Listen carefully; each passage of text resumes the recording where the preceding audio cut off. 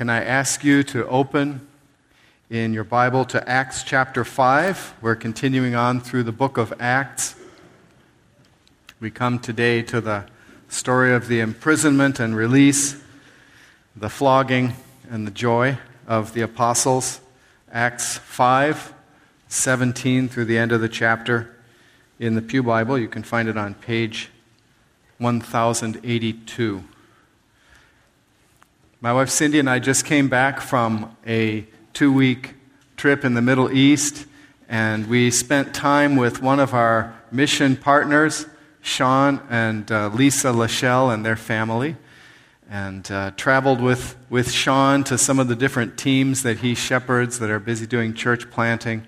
And boy, our respect for Sean has just risen and increased so much as we've seen the work that he's doing and the way that he leads and the perseverance and the skill that this man has.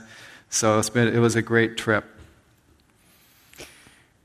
So we come to Acts 5, starting with verse 17. And it's a story of a setback. Setbacks happen. You're moving along, you have your plans laid, things look like they're going to work out, and everything blows up in your face. You find yourself hindered. You find God's work slowed down or turned back. This is the story of a setback overruled, a setback that was canceled, and there is no setback. In fact, it creates an advance, and it's encouraging. Talk about setbacks. This church in 2008, we invested in recording the Jesus film for an unreached people group. We had someone come to us during our missions conference from the Jesus Film Project, and we were going to fund the translation of this evangelistic film into a language, and we said, give us a real unreached people group. We want something that's pioneering. We want to focus on unreached peoples, and so they gave us a real tough nut. And that was 2008. 6 years later, it still hasn't been cracked. And so it has turned into a real lesson, a real prayer project for us as a church. We've learned that there are things that can only be accomplished by prayer, because one setback after another has kept this work from going ahead. A passage like this, though, where the setback is overcome, encourages us and reminds us to keep pressing ahead. Luke is writing to people who understood, who had experienced, who had faced setbacks. And the early Christian movement experienced setback after setback. In fact, as we move ahead in the story, we come to chapter 7. Here, this wonderful new preacher and teacher is raised up named Stephen, and by the end of chapter 7, he's dead. He's killed by stoning. You come to chapter that same time, and a persecution breaks out, and everybody's scattered. You come to chapter 12. One of the apostles, the brother of John, James, is put to death. It's just mentioned in one verse, and you move on. A real setback. And then, miraculously, this fellow, the persecutor, Paul, becomes the proclaimer, the messenger of the truth, of the gospel. And his life is one setback after another. Everywhere he goes, things get turned around and he gets pushed back, but he keeps getting up and going on to the next place. And the whole book ends with Paul years in prison, years going through trial after trial after trial. One huge setback, and that's the ending of the book. And we're left there. But here, in Acts 5, Jesus overturns the setback. And what this shows is that since Jesus rules over setbacks, his messengers keep speaking. Jesus is Lord, and nothing stops him. So we're just going to go through this passage, and we're going to see Jesus ruling again and again as things are pushed back and as the setbacks take place. So first we're going to start with verse 17 up through 26, and we're going to see that Jesus rules over imprisonment, that Jesus rules over jails. Acts 5:17. Then the high priest and all his associates, who were members of the party of the Sadducees, were filled with jealousy. They arrested the apostles and put them in the public jail. But during the night, an angel of the Lord opened the doors of the jail and brought them out. "Go, stand in the temple courts," he said, "and tell the people the full message of this new life." At daybreak, they entered the temple courts, as they had been told, and began to teach the people. When the high priest and his associates arrived, they called together the Sanhedrin, the full assembly of the elders of Israel, and sent to the jail for the apostles. But on arriving at the jail, the officers did not find them there, so they went back and reported, "We found the jail securely locked, with the guards standing at the doors, but when we opened them, we found no one inside." On hearing this report, the captain of the temple guard and the chief priests were puzzled, wondering what would come of this. Then someone came and said, "Look, the men you put in jail are standing in the temple courts, teaching the people." At that, the captain went with his officers and brought the apostles. They did not use force, because they feared that the people would stone them. So Jesus rules over imprisonments. As we look at this passage, we see two authorities in conflict. So there's a conflict between two sides. And we also see three kinds of messengers. So let's look at the different messengers. First of all, we have to remember that the apostles are messengers. And that's what the book of Acts is about. At the beginning of Acts, we sort of have the theme verse, Acts 1:8, "You will receive power when the Holy Spirit comes upon you, and you will be my witnesses in Jerusalem and Judea and Samaria and to the ends of the earth." And so the apostles go out as the messengers of Jesus, carrying the message, the gospel, the good news. And then we see, as we start in verse 17, we see the high priest and all of his associates, and they have messengers as well. And they're opposed to what the apostles are doing. So they're filled with jealousy. They arrest the apostles and put them in the public jail. So the high priest himself didn't come in his robes and make these arrests. He has messengers who carry out things like this. So we meet the captain of the temple guard. We hear about his officers. We find them going and coming and reporting back, and they're being sent.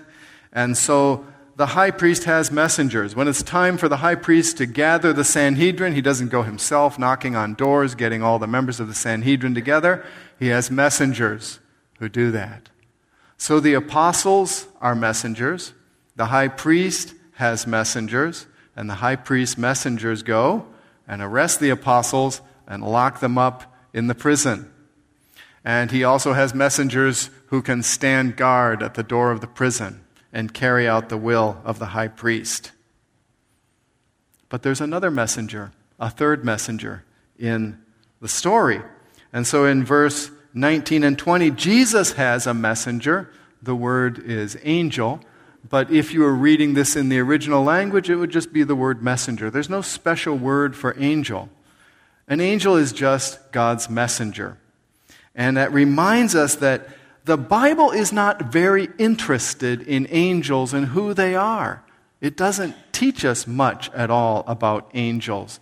It just tells us about what the angel did, because angel just means messenger, and the whole point of a messenger is who is sending him and what he is sending him to do.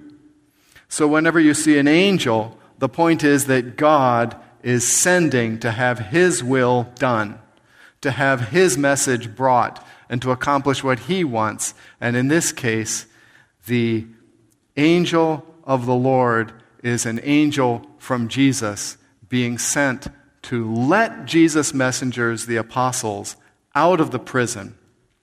And he gives them a message from Jesus in verse 20. "Go stand in the temple courts and tell the people the full message of this new life." So exactly what the high priest and the Sanhedrin had told them not to do, Jesus' messenger comes and tells them to do. How do you go and stand in the temple courts after you've been arrested for doing so, after you've already been warned by the Sanhedrin? Now you've been brought up for trial before the Sanhedrin, and the angel lets you out of the prison. Don't you want to escape? Isn't that the thing to do? That's what Peter does when an angel lets him out of the prison in Acts 12. But no, the angel gave them the message they need to go into the temple courts and proclaim this new life. And they do it early in the morning, first thing in the morning. They're getting in there to obey the message. What motivates them to do that? Maybe it could motivate us to be able to speak of the good news. I think the thing that motivates them is right there in the message itself. Go and tell the people the full message of this new life. Tell them all about new life in Jesus. It's better to have the gospel, to have the words of life, to have the experience of this new life than it is to have safety. The gospel is sweet. The new life that we find in Christ is sweet. It's precious. It's wonderful. And if you have it, you can't hold on to it. And danger doesn't quite seem so dangerous when the gospel is at stake. The gospel is better than safety because Jesus rules over prisons. And Jesus also rules over authorities. So verse 27 through 32, we see that Jesus rules over the authorities, the higher ups, the big shots. Jesus rules over people who are able to have things done the way they want them done and who are able to command respect. Jesus commands over them. And the high priest has authority. On the one hand, you have the high priest with all of his messengers. On the other hand, you have Jesus with his messengers. The two of them are in conflict. One is contradicting the other. And the high priest is no one to be trifled with. He is God's representative. And the Old Testament, the Word of God, has established him with that authority. He is the one with the authority to pronounce blessings. He is the one with the responsibility to teach. He is the one responsible to maintain purity among God's people. And so he is more or less the prince. He is the real leader in Israel. He is the one who is acknowledged to have a legitimate right to lead in Israel. And so he's the one who can call the Sanhedrin. When the Sanhedrin gathers, he is the one who does the questioning. So let's read and see how Jesus reigns over authorities like this. Verses 27 to 32. Having brought the apostles, they made them appear before the Sanhedrin to be questioned by the high priest. "We gave you strict orders not to teach in this name," he said. "Yet you have filled Jerusalem with your teaching and are determined to make us guilty of this man's blood." Peter and the other apostles replied, "We must obey God rather than men. The God of our fathers raised Jesus from the dead, whom you had killed by hanging him on a tree. God exalted him to his own right hand as Prince and Savior, that he might give repentance and forgiveness of sins to Israel. We are witnesses of these things, and so is the Holy Spirit, whom God has given to those who obey him." So Jesus is taking away the authority of the high priests. He opens the prison that the high priest shut. He tells the apostles to preach when the high priest and the Sanhedrin told them not to. And when the captain of the guard goes with his officers to re-arrest the apostles and to gather them back from the temple where they're teaching again, they do so without force because they're afraid of being stoned. They're afraid that the people will stone them. Stoning was the penalty for blasphemy. It's the penalty for handling the holy things in an unholy way. And so it seems as if these messengers of the high priest, going with the high priest's own authority into the temple to arrest the apostles, might arouse the people to stone them because of blasphemy, because what they're doing is mishandling the apostles who are holy. The people have come to turn everything upside down. It's not the high priest who is treated as holy, but it's now the apostles who are treated as holy and respected as holy by the people. The authority is being taken away from the high priest and given to the apostles. So the whole point of last week's passage was how the authority is given to the apostles. Now it's the apostles who have the authority to give blessings. It's the apostles who have the authority to teach. It's the apostles who maintain holiness among the people of God. Remember the story of Ananias and Sapphira and the lying and deception among the people of God. It was Peter who brought that to justice. The apostles now have the authority, and it's been taken away from the high priest. So when the high priest brings them into the Sanhedrin, and the high priest himself begins to question them, the apostles answer back. Peter, probably the spokesman, and all the other apostles verifying what he says. And he confronts the high priest and he confronts the Sanhedrin and he calls them to repent. Look at verse 30. This is what you call chutzpah. Verse 30. The God of our fathers raised Jesus from the dead, whom you had killed by hanging him on a tree. And so he's accusing them of murder and of guilt. They need to repent. And then he calls upon these leaders, these authorities, to submit. Verse 31, God exalted him, Jesus, to his own right hand as Prince and Savior. You need to bow the knee to the real Prince of Israel, who is Jesus and not the high priest. So he's calling them to submit. That he might give repentance and forgiveness of sins to Israel. It's Jesus who is the real high priest.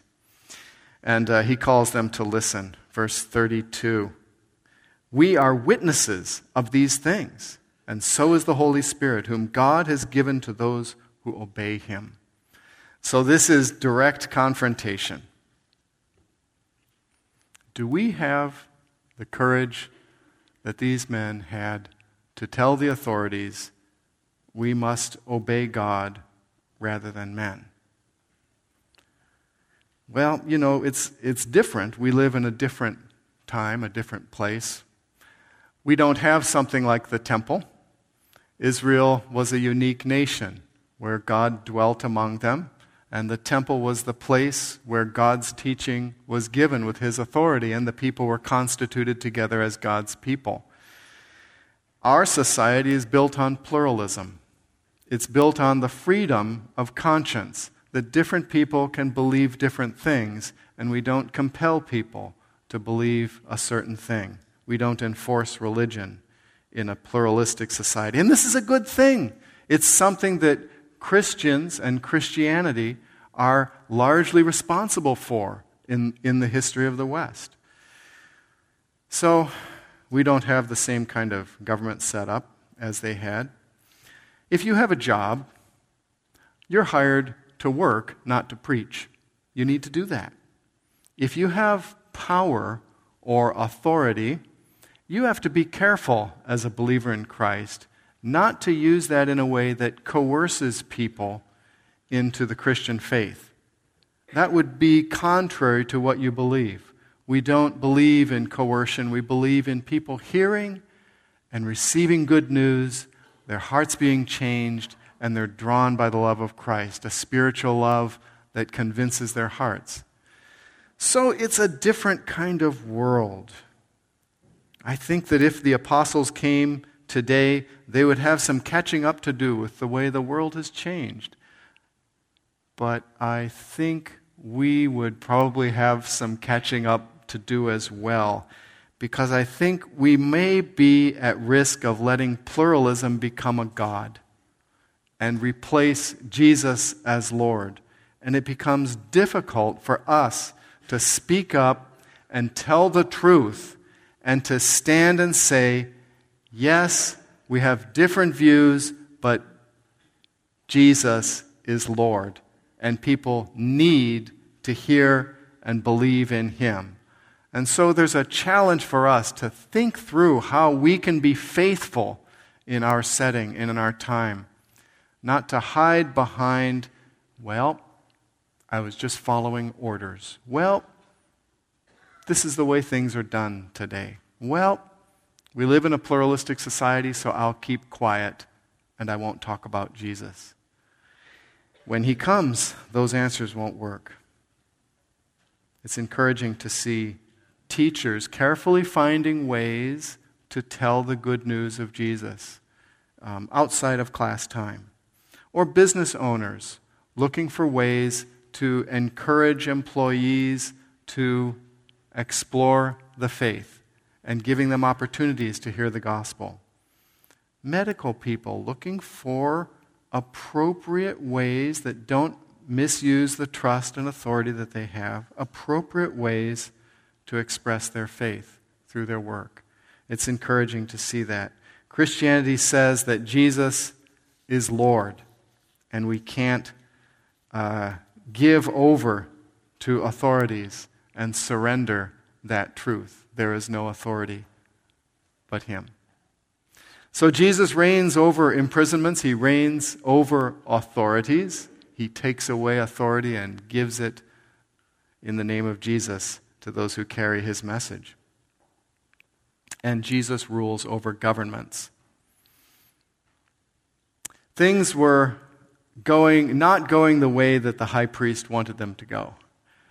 He called the Sanhedrin together. That's one of the great things about being the high priest. You can call the Sanhedrin together to hear a case. So he did that, and things finally happened the way he wanted them to at that point. He got the apostles up in front of the Sanhedrin, and the apostles did what the apostles are always doing.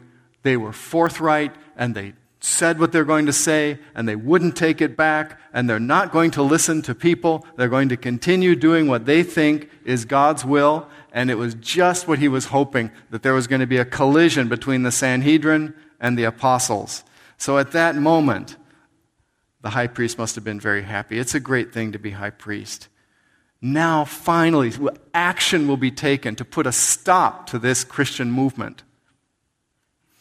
But the bad thing about the Sanhedrin is that the Sanhedrin is divided. There are two parties, the Sadducees and the Pharisees. They disagreed about almost everything.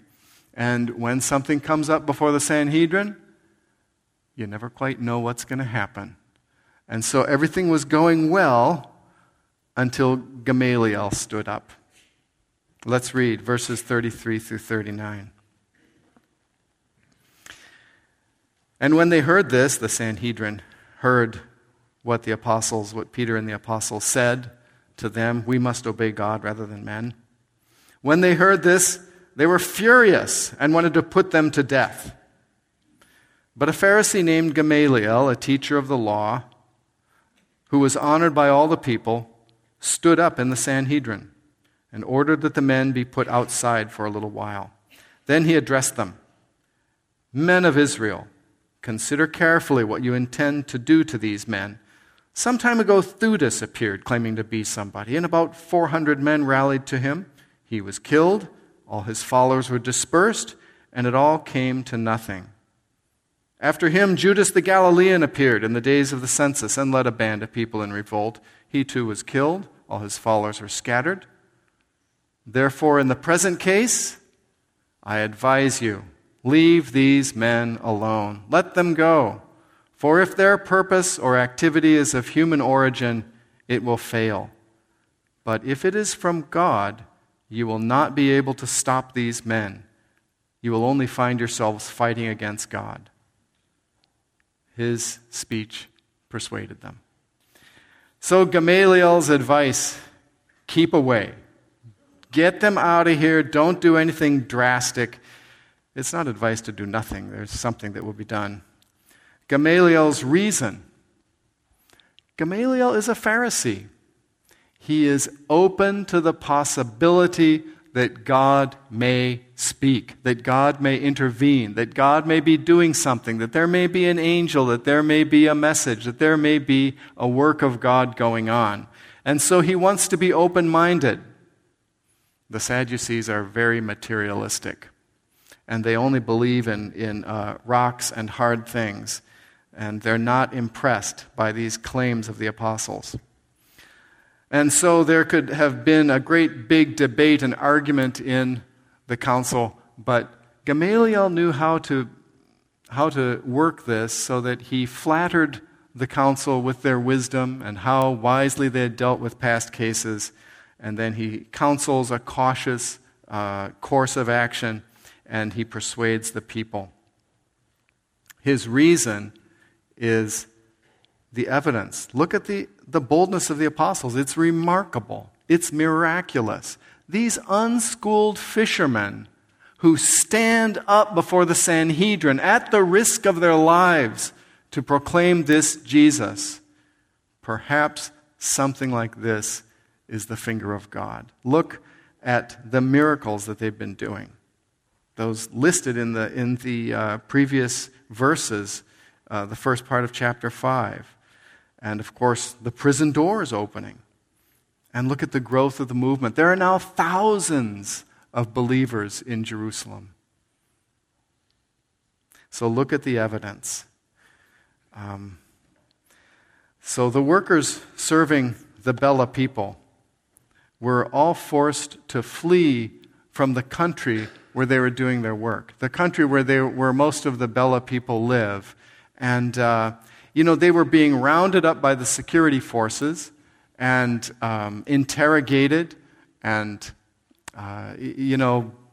all their things confiscated, given 3 days to leave. There's no time to sell your car, sell your house. Some things confiscated, like your computer and things like this. And so it was very discouraging, a terrible setback. And the work really suffered because the access to the people, the main body of the Bela tribe, the Bela tribes who speak their own language, that's been taken away for these foreign workers. The worker that we were visiting with when we traveled on our trip, Rick, he was taking us around to different areas, and we were visiting some of the Bela people in a neighboring country. He was telling us about his daughter and what she said about all these things. She said two things. The first thing that came out a while after these events was, "Dad, I'm sure glad that you didn't get arrested and have to spend time in jail." And then another time, this girl, she's 9, going on 35. She's really something. She said, I think I really like this Christianity stuff. I think I really believe it, but there's one thing that bothers me. Why is God so patient with the security forces? Jesus is patient sometimes with governments. Things don't always go the way that would make sense to us. We might expect him to guide things in a different way. But governments and laws will go their own way. For us as believers, there are two things to remember. One is that Jesus has his hand on them, that he is guiding them. Whatever happens, whatever door closes, there's always another way. His work will still go forward. And so the first thing is to know that the hand of Jesus is on all those events. And the second thing is to yield to him, to trust him, and to expect him to be at work, and to continue faithfully serving him. So know that he is Lord over those things, and then treat him as Lord and continue to trust him and serve him and to not give up. And this passage just opens up his lordship and lets us see so that we can be encouraged and hold on to it.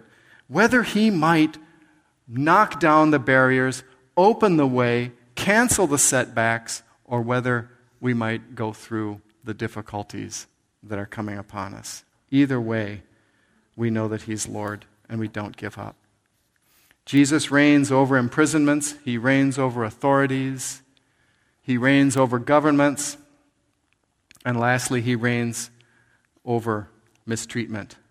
So Gamaliel has talked the leaders down from the drastic action of executing the apostles.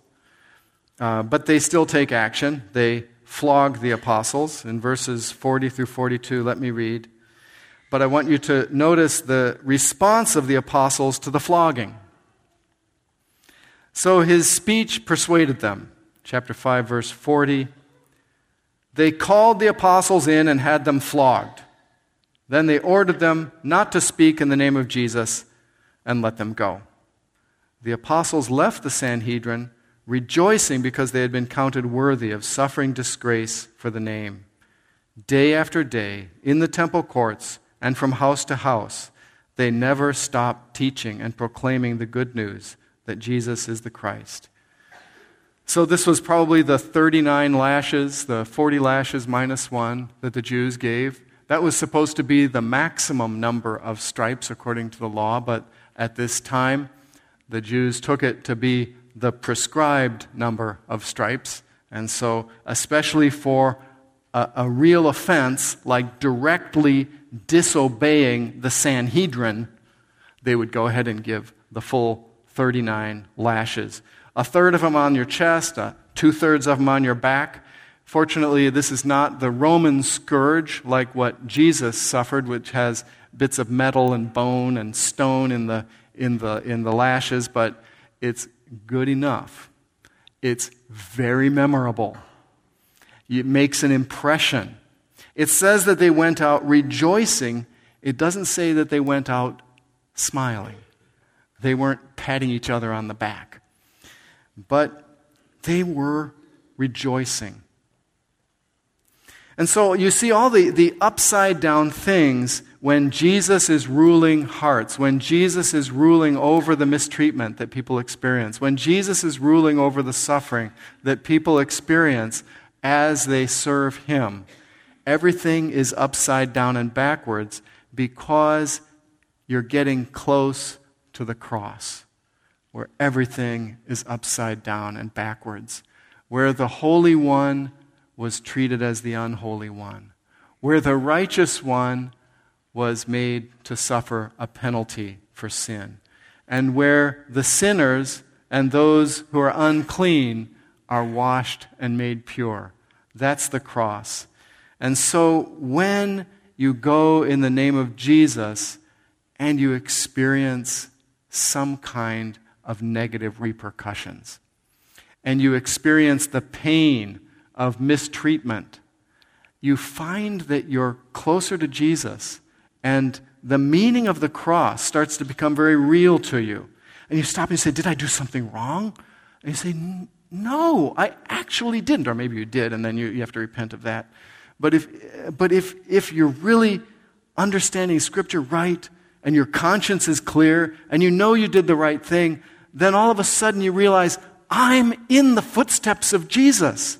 I'm experiencing what he experienced.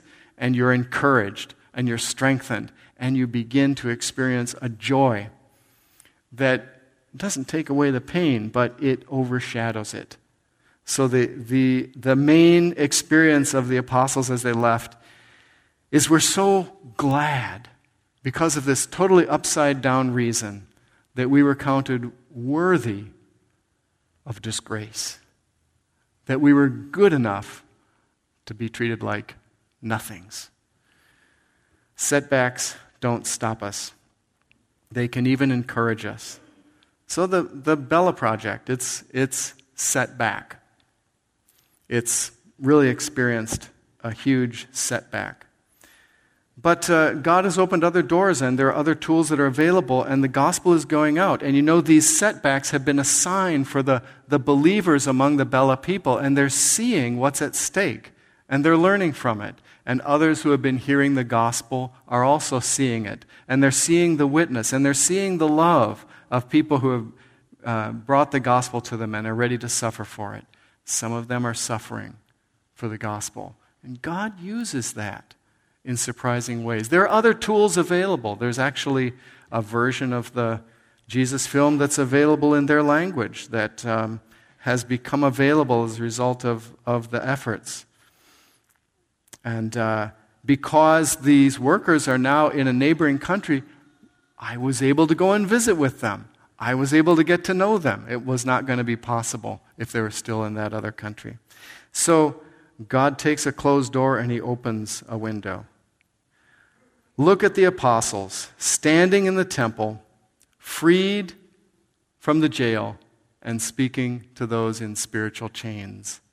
God opens doors. God makes a way. So there were three kinds of messengers in that passage: the apostles, and then the servants of the high priest, and then the angel from Jesus. There's a fourth kind of messenger. You don't find that messenger on the page. That messenger is the reader, the one who believes in the message of the gospel and who believes in Jesus and who has been sent with the good news. You're also a messenger. And God is encouraging you to continue on telling the good news. Even though there may be setbacks, you keep speaking the good news. And perhaps you're here, friend, and you're listening to Gamaliel's advice, and Gamaliel's advice is coming home to you. Don't fight God. You see the way that his hand is at work. You see the finger of God at work in the lives of believers you know, at work around you, at work in your own life. Perhaps Jesus is knocking at the door of your life. Don't fight God, but take the advice of the apostles. Listen, submit, repent. Let's remind ourselves again of these words that Peter spoke in verses 31 to 32. God exalted Jesus to his own right hand as Prince and Savior, that he might give repentance and forgiveness of sins to Israel. We are witnesses of these things, and so is the Holy Spirit, whom God has given to those who obey him. Let's pray.